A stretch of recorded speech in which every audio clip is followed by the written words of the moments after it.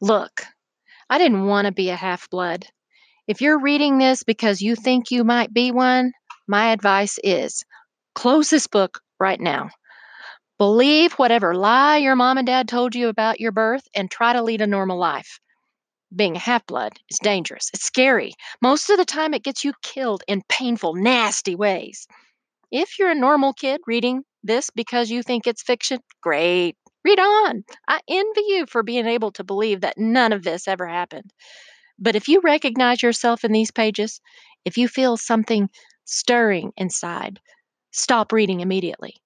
You might be one of us. And once you know that, it's only a matter of time before they sense it too. And they'll come for you. Don't say I didn't warn you. Want to read more? Head to the library and pick up Percy Jackson and the Olympians, The Lightning Thief by Rick Riordan.